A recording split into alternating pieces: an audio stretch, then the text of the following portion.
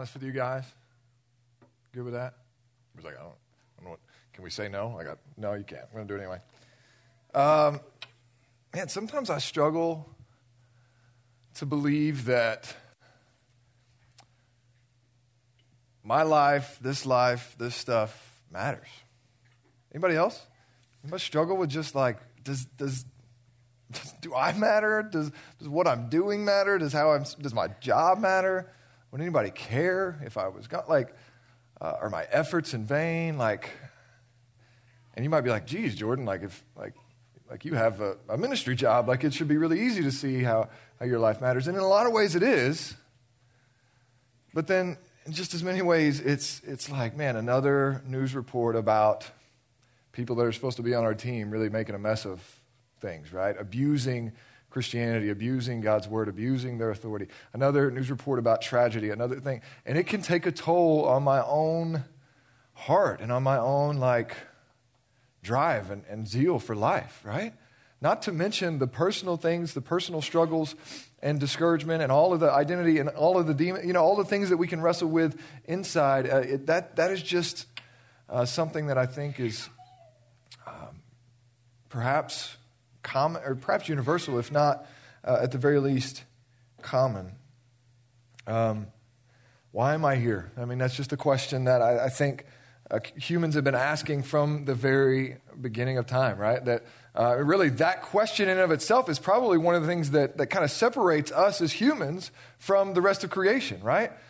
Nobody's ever observed their dog just being really depressed and just worried about what is the meaning of life, right? And having this existential crisis about why it exists or like cattle along the side of the road. They're just content. They're just doing their thing, right? They're just eating grass, putting it out the other end, waiting for us to slaughter and enjoy the steak, right? Or the milk. They don't have this angst and longing for meaning and something greater, something deeper. And so part of this struggle that we kind of share as humans is really indicative of our nature and our image and how we're made. And it really should point us to something greater. And really, C.S. Lewis is the one that said, if I find in myself desires that nothing in this world can meet, then the logical conclusion is I must be made for something outside of this world, right? That if I find that, man, I just really struggle to know why life matters, what I am supposed to do, then I should be looking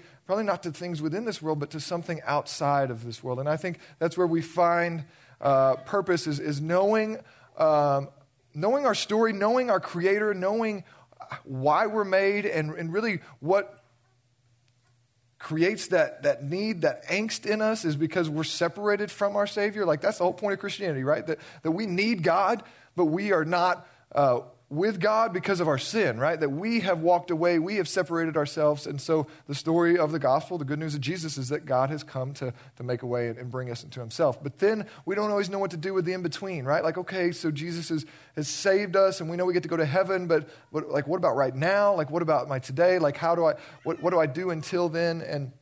And really, it's this kind of angst, it's this kind of struggle that leads our world to all kinds of questions and all kinds of ink being spilled. I mean, the bookshelves of, bookstores or, virtual or physical, are filled with self-help books, right? And trying to answer this question of what is the meaning of life and how do you become a better you? And all of those things are driving. And really, even in the Christian world, the best-selling book in the Christian world outside of the Bible was Rick Warren's Purpose-Driven Life. There's a longing in all of us to know what is our purpose, what is the meaning, why are we here, what is this for? And really it's that drive, I think, that drives many of us to misuse the scriptures a lot of times, right? To misuse the Bible for that self-help, that, category. We make it about us and we okay, what is the Bible? And we want to just kind of look at it and go, really, and even well-meaning people have put these little acronyms on the scriptures and say, okay, well, the Bible, it's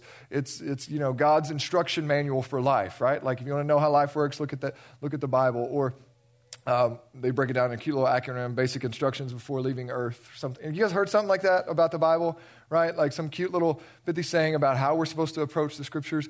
And if you're honest, if you do that, you think about the Bible, it's this kind of treasure trove of little truth nuggets that you can pull out, then if you read all of it, you're going to be really, really confused because there's some weird stuff in there, right? Especially you get in the Old Testament, you're like, I don't quite know how to apply that one. I'm just going to skip on to, back to Philippians 4:13, right?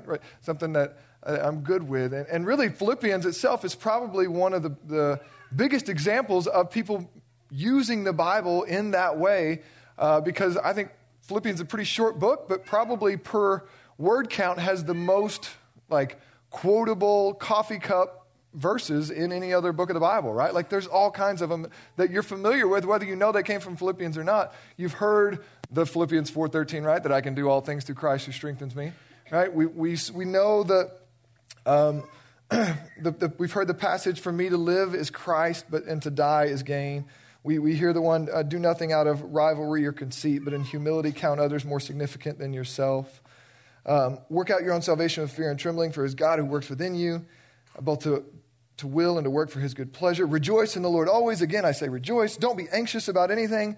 All these things come from Philippians, but the truth is none of these, and what happens when we kind of view the scripture in that way is that these statements get taken out of context and kind of take on a life all of themselves, right? That it's not rooted in the bigger story, the bigger narrative of Philippians, which Philippians itself should be rooted in the bigger story of the Bible, and it starts to kind of be presented and used in some weird ways. Because the truth is, learning to have joy in suffering is a good thing, but it's on its own, just having that principle is not going to carry water whenever suffering actually comes, right? Just knowing that you should have joy even in your suffering, that's not enough. Knowing about the personal growth that he encourages in Philippians 2, knowing about contentment that Paul talks about, right? To think about whatever's good, whatever's right, whatever's true, to think about those things, to have joy in all circumstances, to be a generous person. All of these are good principles, but if you take them out of the larger context of the scripture and the story in which they're being told, then they lose their impact. They lose the weight of that which they're supposed to actually be pointing us to. So the Bible's not meant to be used as kind of that bucket of nuggets that we can just reach in and grab a little saying and use that. We need to view it as a narrative, as a large story. And when we understand it as such, I think that actually we get a glimpse into and some insight into what God is doing throughout history, right? And knowing God's big story actually gives meaning to our personal stories. And that's really the big idea behind our new series as we launch into the book of Philippians for 8 weeks, the series called His Glory, Our Joy. And so how knowing that all things are from God, by God, and moving toward God as victorious and winning, and knowing that even in our life, whatever's going on plays a part in that, and that it all leads to Him getting glory. And if we see it in that way, then it'll actually also lead to us getting joy. That's kind of the big idea. And through this passage, through this incredible book of the Bible, we're going to see some really practical things about life and how our Christianity, our faith, what Jesus has purchased for us actually informs how we live in our day-to-day, and actually informs those questions that we were talking about wrestling with earlier about why am I here and what is this for? What am I for? And is this any good? All of those things, I think Paul is behind the big idea in the book of Philippians. And so let's dive in here and let God's word kind of bring some clarity to what's going on, not only in history, but as we see that, some clarity to what's going on in our lives personally. So if you kept that open, let's look at Philippians chapter 1 through 7 together. We're going to read this and make some comments as we go and see what the Lord has for us. And so what you see here is Paul. It says, Paul and Timothy, servants of Christ Jesus, to all the saints in Christ Jesus who are at Philippi, with the overseers and deacons. Grace to you and peace from God our Father and the Lord Jesus Christ. I want to read the rest of this, and I want to read about halfway down, and then we're going to make some comments about what Paul is talking about, because this is a very real moment in history to a very real people in history, and I think it's going to be helpful for us to see that. Verse 3, though, he says, I thank my God in my remembrance of you, always in every prayer of mine for you, making my prayer with joy because of your partnership in the gospel from the first day until now. And I am sure of this, that he who began a good work in you will bring it to completion at the day of Jesus Christ. It is right for me to feel this way about you all, because I hold you in my heart. for you all are partakers of grace, both in my imprisonment and in the defense and confirmation of the gospel. And so what you see here is this a man named Paul and his protege Timothy, who are pastors, and they are writing to a church plant. And so what you'll see is Paul has done this a lot. In fact, a lot of the books of your New Testament are the names of cities or areas where churches were found, and it's Paul's letters to the church at Philippi, Paul's letter to the church at Ephesus. We call that Ephesians. Paul's letter to the Corinthians, 1st and 2nd Corinthians. And so this is what all of those are. Many of them are written by Paul. And what was going on in these moments is Paul is writing back to a congregation, to a church that he had spent time with, planted, launched off, and then he would go on into other parts of the world, but he would write back to them and encourage them. This book in particular is unique because in most of Paul's letters to these churches, he's correcting some stuff, if not a whole lot of stuff, right? Some of the longer books, Corinthians, you could see that as a jacked up group of people. He had a whole lot of things to unload on them. But even in some of the other smaller books, you see that he's correcting some false doctrine, some different things. And so you got to think about this in real time. This is people in the first century that, have believed in Jesus, have started Jesus communities, and Paul is writing to them to kind of teach them how they're actually supposed to live their life. And Philippians is unique because it doesn't contain correction. Paul is not writing to this church to correct any doctrine or behavior in them. He's really writing to encourage them and to encourage them to keep going. And so you'll see that he's referencing something that happened in the past that seems to be affecting the present. So this is Paul writing to all the saints that are in Philippi. And he talks about, because of your partnership in the gospel from the first day until now, and then later in verse 7 or verse 6, he talks about them being partakers with me of the gospel of grace. And so what is really cool about the scriptures, and sometimes I think we miss, is that he's talking about some events that are actually recorded in other parts of the Bible. And so if you know much about kind of how the New Testament specifically is set up, Matthew, Mark, Luke, and John are all different recordings of the life of Jesus, right? Those are telling stories about what Jesus did while he was on earth. The life, death, and burial and resurrection of Jesus Christ are all contained from different perspectives, written to different people in Matthew, Mark, Luke, and John. And then you have Acts, which is the Acts of the Apostles. So that's really going to record from after Jesus' resurrection and into now what is the Acts of the early church. And so if you've read the book of Acts, you may know that there, as these things get going, what happens is there's a very real group of people that sends out missionaries because, so to kind of catch all that back up, what's going on in this moment is, and here's part of our story. This is why this matters, all right? Because you need to understand that you are here today hearing the gospel of Jesus Christ, whether this is like you've been doing this for 30-something years, every week your family has been bringing you to church, or whether this is your first time, like you are here today as a part of a bigger story in history, right? That the gospel is here today being proclaimed to you in scriptures that you can read in your language, right? In a church that's in your town as a result of God's work through his church. Right? You need to think about that this very real historical implications that God didn't, his work didn't begin in Marion, Illinois, in the United States of America, like that we are a part of the historical narrative, the redemptive work of Jesus that has been happening for thousands of years, that history is not disjointed from Christianity, right? That it's not this separate thing, this ethereal faith. This is a very real, on-the-ground thing that is happening, and the gospel got here somehow.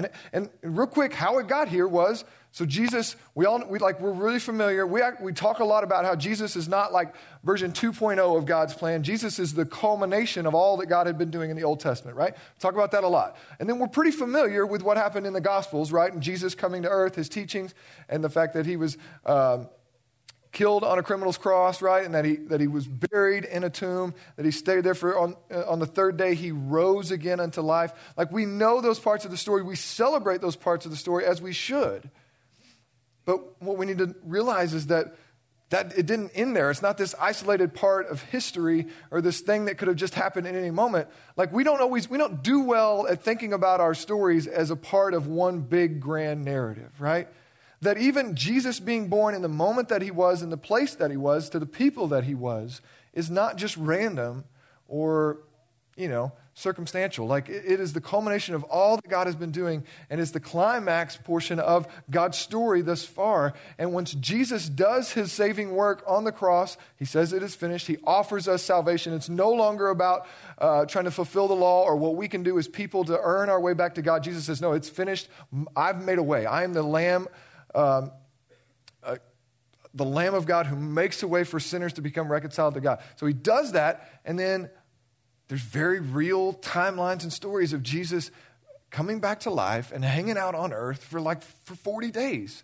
So we don't think about that. And he's hanging out with his disciples. He's teaching them. He's reconciling them. He's restoring them, talking to them about, hey, this is what I told you I was doing. This is not the end of the story. Yeah, I'm about to leave, but you need to understand that something better is about to start.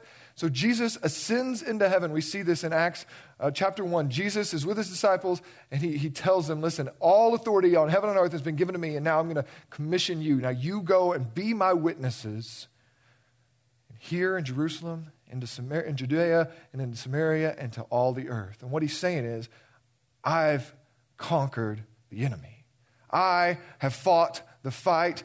Jesus drank in death, and he spit out victory because it could not hold him. The grave, like Jesus wins, right? He has won the war. He is King Jesus, and he says, I am going to sit on my throne now. Going to the Father's side, I'm going to sit on my throne now, and I'm going to stay there until all my enemies have been made my footstool. And in that moment, I'll come back and restore this whole thing, and we'll have a party forever. Right? So King Jesus has now fought our battle. He is our victorious Savior, but there's this in between. There's this already, he has already won. He has purchased salvation for his people, but he says, my kingdom is going to go forth. It's not just about you people right here on that mountain with him. He says, I want you to go and tell all nations. I want you to go tell all people groups that they can be saved through the work that I've done. So he commissions these people. He tells them to go and make disciples, baptizing them in the name of the Father, Son, and the Holy Spirit, teaching them to obey all that he's taught them, and he sends them out. He says, you're going to be my witnesses here, and then broader out to their area, then to their country, and then to the ends of the earth. And we celebrate that, we think about that, but you need to realize that then that actually begins to happen. The book of Acts is the first stories of how that happens. So the people go back to Jerusalem. They're waiting. God says, I'm going to send the Holy Spirit, right? So Jesus says, it's actually better that I go so I could send the Spirit to you. He sends the Spirit. It falls on the people. And this incredible work of the Lord begins to spread as people believe in Jesus as the Savior. And it spreads, and it spreads, and it spreads. And what happens is, you fast forward to Acts 13. I'm leaving a lot out there, but you fast forward to Acts 13, and there's this group of believers gathered in a church, much like ours today, gathered together, singing songs, hearing preaching from the Word, worshiping and praying. And God sets apart two people and says, I want you to send out Paul and Barnabas. I want you to send them out as missionaries to the nations. That this message is not just for Jews. It's not just for the people in Jerusalem and Judea, but it is for everybody on the earth. And I want you to send these two out as specific, set-apart missionaries to go to nations. And so what we see is that actually happens. Very real people in a very real church gathering lay hands on two normal men, right? Not varsity Christians. In fact, Paul used to be a guy who killed Christians, right? But he's been saved. He's been around the church for a few years now, and they're going to send them out into the world as missionaries. And so that is how the gospel gets out of the area. Cindy, if you'll pull up that map, did it make it on there? I messed up our slides today. Okay, so if you look at your map, you know where Jerusalem is. So Paul takes off and he goes into those immediate areas in Asia Minor and those areas, and he goes on a mission trip and he plants all kinds of churches. And this is what he would do. He would go and not just declare and say, hey, you get saved and pray a prayer, right? Okay, you're good. You'll go to heaven when you die. And then he just leaves. No, he starts churches. He does that once. There's a whole story that goes on. People are like, whoa, is this for Jews? And there's this council that happens. And they say, yeah, actually, God is working amongst the Gentiles. And then Paul's going to go back out. And he wants to encourage all the churches that he's planted before. He goes on his second missionary journey. And as he's trying to just go back into the same churches, the Lord says, no, I don't want you to go. I don't want you to go south. And they say, okay, well, maybe we should go north. And he said, no. And the Spirit stops him there. And then God gives him a vision and says, you should come west to Macedonia. You should come to this area that is now modern-day Greece. right? And so the gospel begins to leave Jerusalem and Judea and that area of Asia and move into what is Europe. And so God sends them into this city called Philippi. And that's where and so you need to see this as a part of our story, that the gospel is moving from where it started in Jerusalem into the other areas of the world, which will eventually, right, skip a whole bunch of history here, but it's eventually going to end up here in America where you and I have heard, right? That's a part of our story. But what you need to know is that these are very real people that Paul encountered. As he enters the city of Philippi, this is a Roman colony that is settled really as a place where Roman citizens, particularly soldiers, can kind of retire. They get a tax break, and it's this really pretty wealthy city. It's not huge, though, and this is where Paul goes, and it's Roman influence. There's not even a synagogue there. In order to have a Jewish synagogue, there had to be 10 Jewish men in the area to have a quorum to start a gathering like that. There wasn't such. So Paul goes in and he's looking. That's where he would start usually. He'd start in a synagogue. He'd say, hey, all this stuff you're worshiping, about all this stuff you know about what God's done in the history of the Jews, it all found its fulfillment in Jesus Christ. And he would point them to Jesus and people would believe. They would plant churches and then go on to the next place. Well, Paul gets here and there is no church. There's no synagogue. There's no people that even know about what God has done through his people they know about the Jewish people, but they don't know the story of why and what all God is doing. But Paul stumbles on these women that are really having this Bible study. This lady named Lydia, who is this, you can find all this in Acts 16. I'm encouraging community groups to read that together tonight. But in Acts 16, you find this very real story of Paul planting the church at Philippi. And what I need you to know is that these are very real people who are saved out of their ordinary, jacked up lives and into an incredible work unto the Lord. And this lady named Lydia, in chapter 16, it says she's a seller of purple goods. It's a weird way to say that she's like a fashionista. Like she has built a fashion empire. We see that she has a home here, even though she's from Thyatira, like she's Asian, but she has a home here in Philippi as well. So she is very much a fashion mogul. It has somebody, similarly would have a home in New York and in LA in our day and age. Like this is this woman. She's very well to do, but she's a God-fearer, which just simply means she's rejected the paganism of the day. She doesn't believe that there are a whole bunch of gods. She believes there's one God. And so they're kind of walking through the Old Testament scriptures and different writings and trying to figure this out. They're having this Bible study. Paul shows up and says, hey, let me tell you about the gospel. She gets radically saved. So much so that she says, hey, you come and all of you come and be in my house. I want to host you. Let's start this church. And as they're going, they leave this place where Lydia, this wealthy fashionista, gets saved. And part of the story just right after that is they run into this slave girl who's a fortune teller. And the Bible says that she is demon possessed. And she's making her owners money by telling fortunes, right?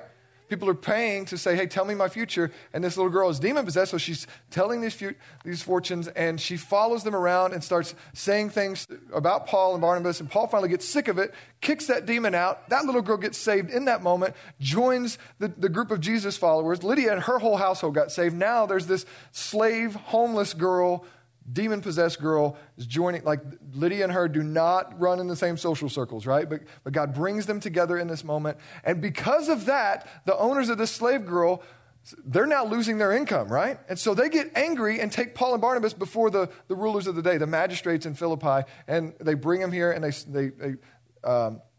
say, hey, these guys are unlawful. They've basically stolen from me because now my slave girl is no longer doing her thing. And so Paul and Barnabas get locked up. Right?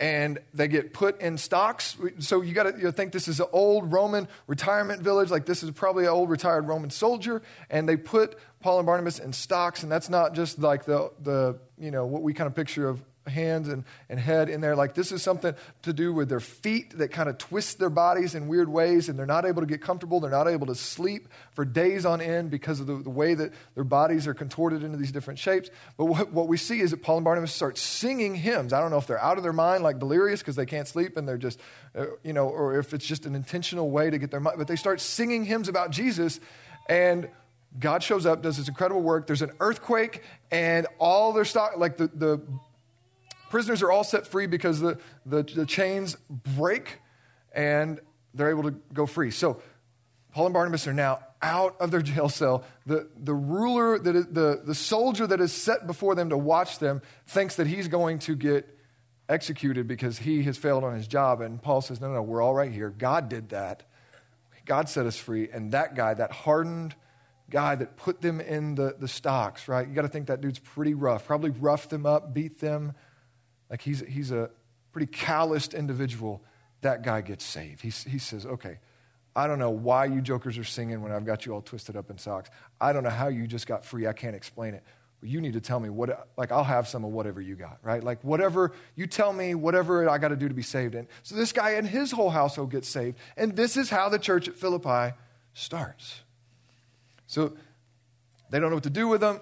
So they kick him out of the city. But before they gather back at Lydia's house. And this is the start of the church at Philippi. And so what I need you to know is that this very real people, Paul and Barnabas are sent, they plant this church, and then God uses this church. This is part of what's going to keep moving the gospel forward and westward and into the rest of the world, is these normal, everyday, very different, not raised in church, not seminary-driven people, but they are used by God in incredible ways. You'll see them mentioned in a couple of different parts of the scripture, like that God celebrates in 2 Corinthians 8 and 9. He talks about how generous these people have been and how they've advanced the mission of God. And so it is to these people that Paul is writing this encouragement of the letter of Philippians.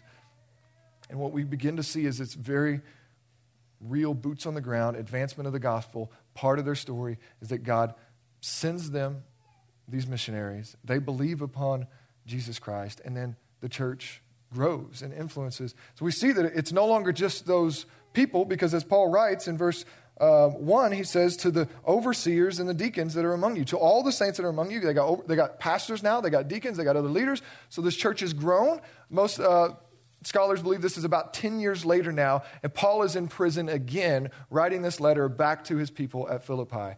And you can hear the fondness in his voice whenever he's talking about, he always kind of has these formalities when he opens his letters, but you can hear the fondness, the richness of this relationship that he really is endearing toward these people, because that's their story. Like they were bound together by this incredible story that you can find in Acts 16. So Paul loves these people, and he's writing to them really to thank them for a gift that they sent. They heard Paul was in prison, so they send one of their dudes, Epaphroditus. We'll read about him later. They send him with a gift, a financial offering. Say, hey, go make sure Paul has everything he needs. Make sure he's taken care of. We love him. We're not ashamed of him. A lot of times whenever Paul and these guys would get locked up, the churches would be ashamed of him and not want to claim. But these guys say, no, we love that guy. He's why we have life in Jesus Christ. And so they send a gift to support him.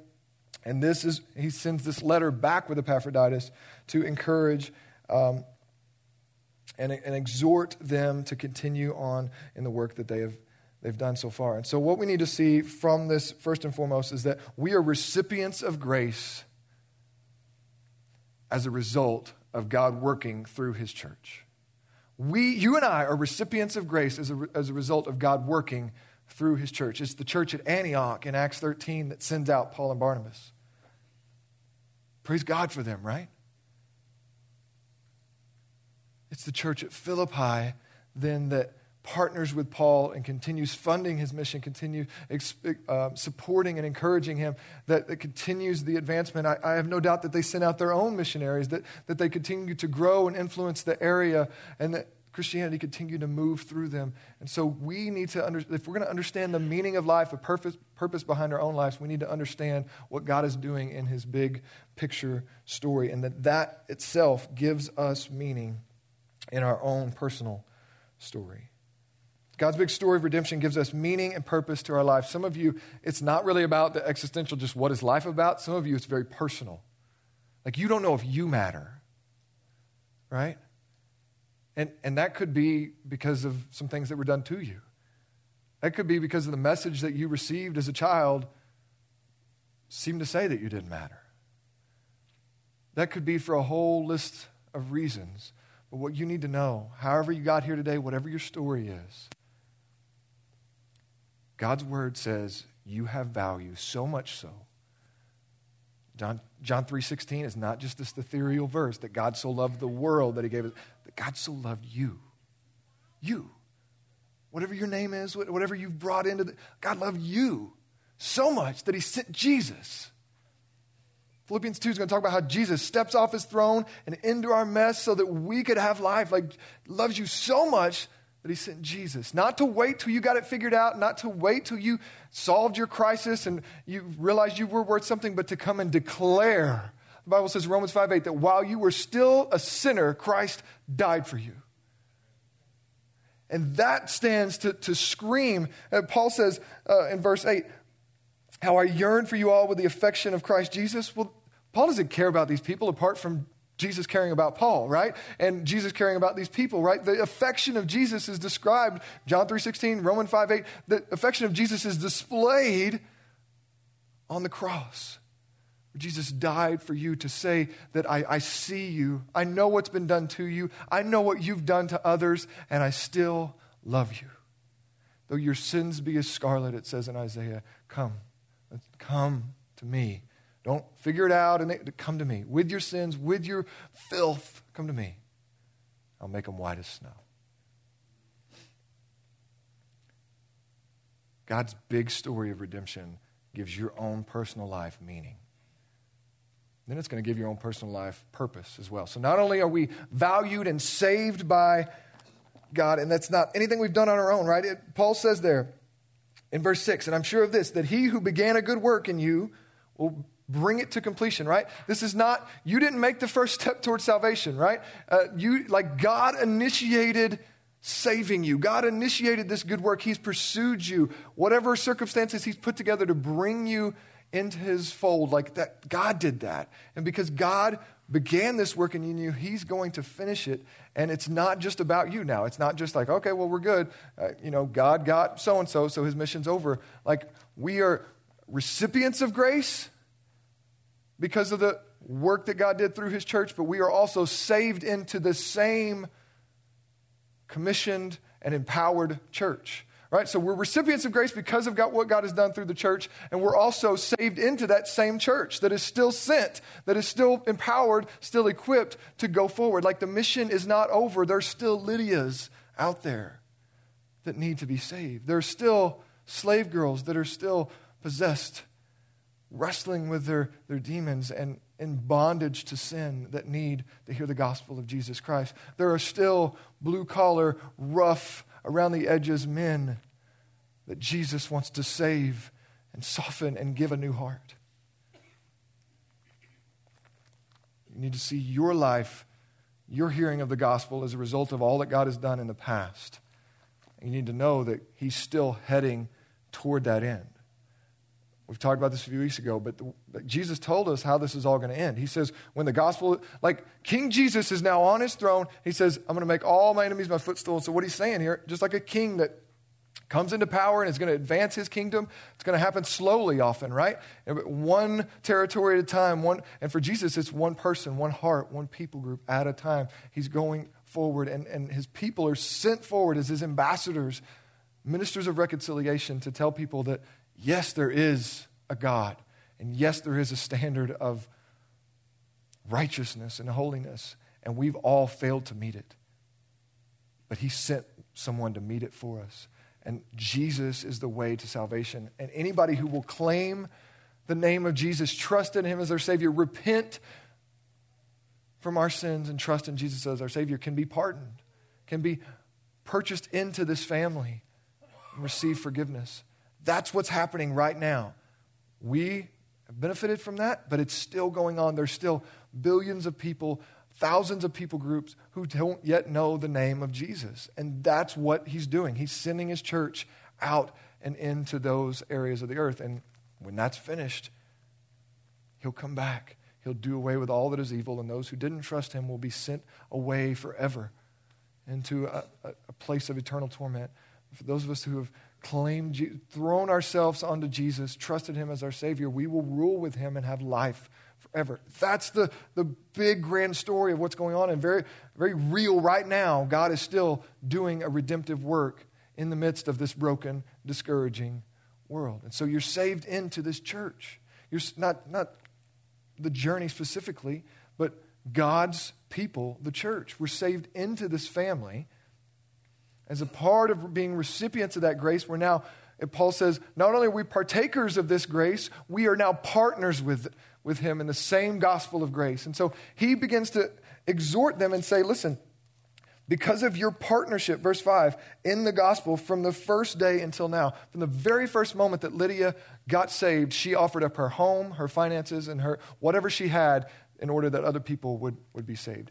You need to, put yourself in that moment. Put yourself in their shoes. These are people gathering in this Roman colony of Philippi. It's a pagan worship place. They don't know about Yahweh.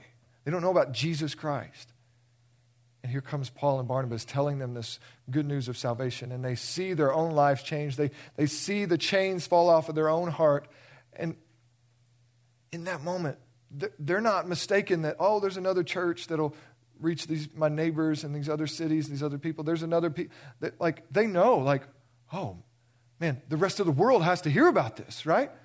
Because they're not there yet, right? They understand that they are on the edge of the gospel advancing in that moment. And they realize that there's others that need to hear, need to know, and other missionaries that need to be sent. And so they immediately start living their life and doing their church in such a way that is to that end, right? To send more people, to send more money, to send more encouragement, to grow more missionaries, to grow more pastors, preachers, and teachers so that the gospel can be declared. There's no mistake for them, the cost that is before them if the gospel doesn't go forward. It's very, very clear. For us, this is more difficult sometimes, right?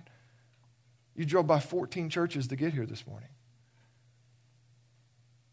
You're kind of raised in this. You just assume that everybody else knows. And listen, part of that is people around us have been so jaded and kind of hurt by the church that they don't understand the true gospel.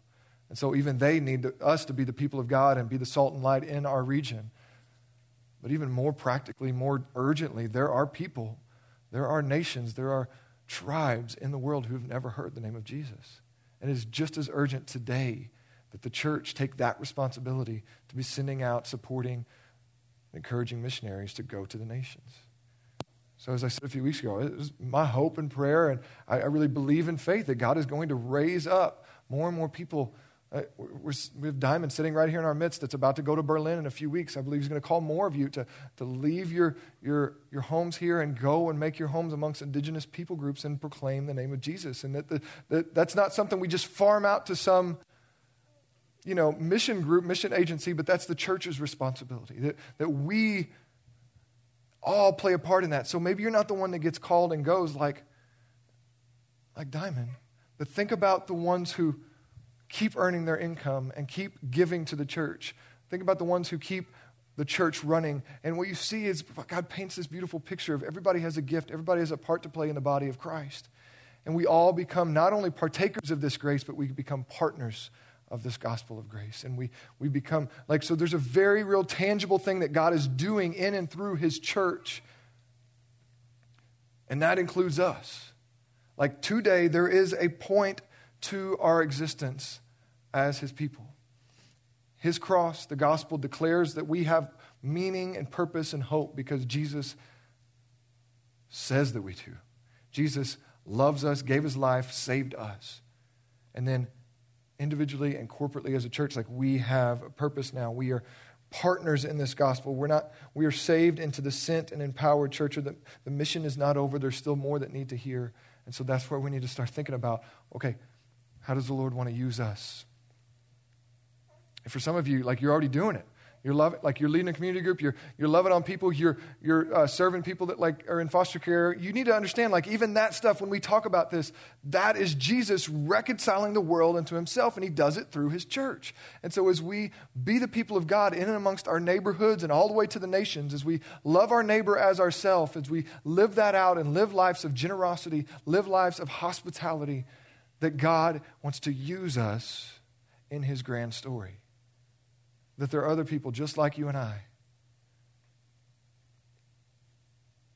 that need to understand, that need to hear the good news of the gospel. The church is not about pretending and putting on your best and going and paying some penance. People kind of chuckle about us here at the Journey of, how honest we are, and we just got a lot of jacked up people, and we're like, I heard somebody say, I don't think we're actually that much different than other churches in America. We're just open about it. Right? We just put it out there. Right? And we want to say that regularly. We're not trying to pretend here at the Journey. We want it to be a place that it's okay to say, I'm not okay. And you could say that before the house is on fire, and before you're considering suicide, or before your marriage is in a mess, or before you've got into it. Like you can admit, like, hey, I'm struggling. And as we embody that, we live that out, and we invite others into that, God is using this church, the Journey Church, not just our church, but the churches in our area. Like, he has a purpose, and it's not just about us. This is how churches get all jacked up and get caught up on weird things, right? When we forget the grand story, the mission of God, we start worrying about, well, I don't know, they're not singing the music I like. They don't have the chairs I want. They don't have this color of walls. They don't have, the pastor doesn't tell enough jokes. He doesn't talk long enough. He talks too long. Whatever. We start having all these weird opinions about what church should be because we forget what Jesus has told us the church should be. It's a community of believers on mission to the world. Amen? Not perfect people, but people who have found a perfect Savior. So how do you need to adjust your own personal life? How you view yourself, your role at the church? Paul says, verse 9, "It's my prayer that your love may abound more and more with knowledge and all discernment." So he doesn't say, hey, you guys are nailing it. You get to just sit back and relax and wait till Jesus comes. He says, no, my prayer is that you keep getting more and more love, that your love grows, that you understand your love for God, your love for people, and it continues to grow. And because of that, you need to know that Christianity is just starting. They don't know what's true and what's not. They all don't have their own copy of the scriptures. And so Paul says, listen, you need to keep longing for the mission of Jesus to be complete. And as you do that, your love will grow, abound more and more in verse 9. With knowledge and all discernment, you'll be able to tell false teachers from true teachers, so that you may approve what is excellent and so be pure and blameless for the day of Christ. That's where our eyes are, to the day that Jesus comes. We need to be living to that end and offering our lives to that end. Whatever he would have us do, however we can make much of his name, that's how we should be living our lives. Verse 11, filled with the fruit of righteousness that comes through Jesus Christ to the glory and praise of God. Paul's saying, when you have that framework, you realize you're a recipient of grace because others have been obedient. Then you start to live your life in a way that you're just obedient and try to be a blessing so that others could be recipients of grace.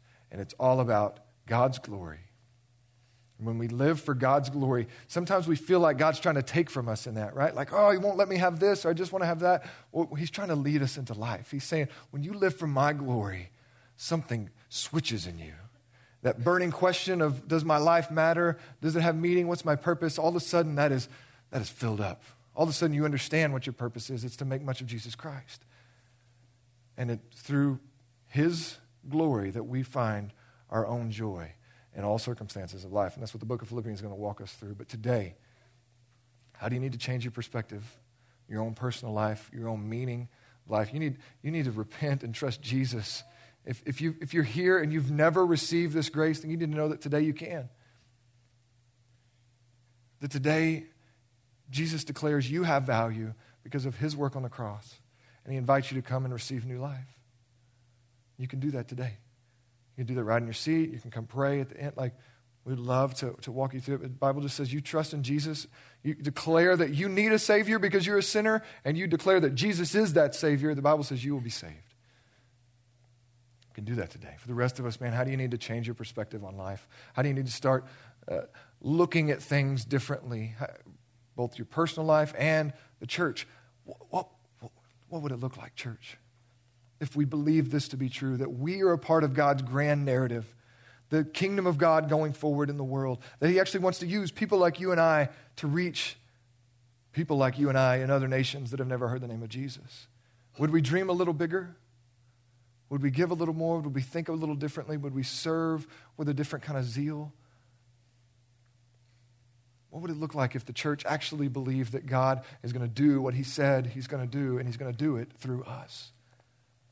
How would we live differently? What kind of impact would that make in how we spend our time, how we spend our money, how we spend the spaces in our home? Who do we invite to our dinner table? Who do we let take a bed that needs one? How do we spend our lives? How does Jesus want to use us? Let's think about that as we pray. God, thank you for saving us. Though we didn't deserve it, that we didn't execute any kind of plan to make ourselves worthy, you just set your affection on us and made a way. Would you give us eyes to see your story in history. Would you give us faith to respond, to play our part in your story? And through that, Lord, would you bring redemption and hope and meaning to the lives across this room? Jesus, would you be big in this moment as we pray and respond to you? Would you do a work in our hearts? Call us into yourself. We ask these things in your name. Amen.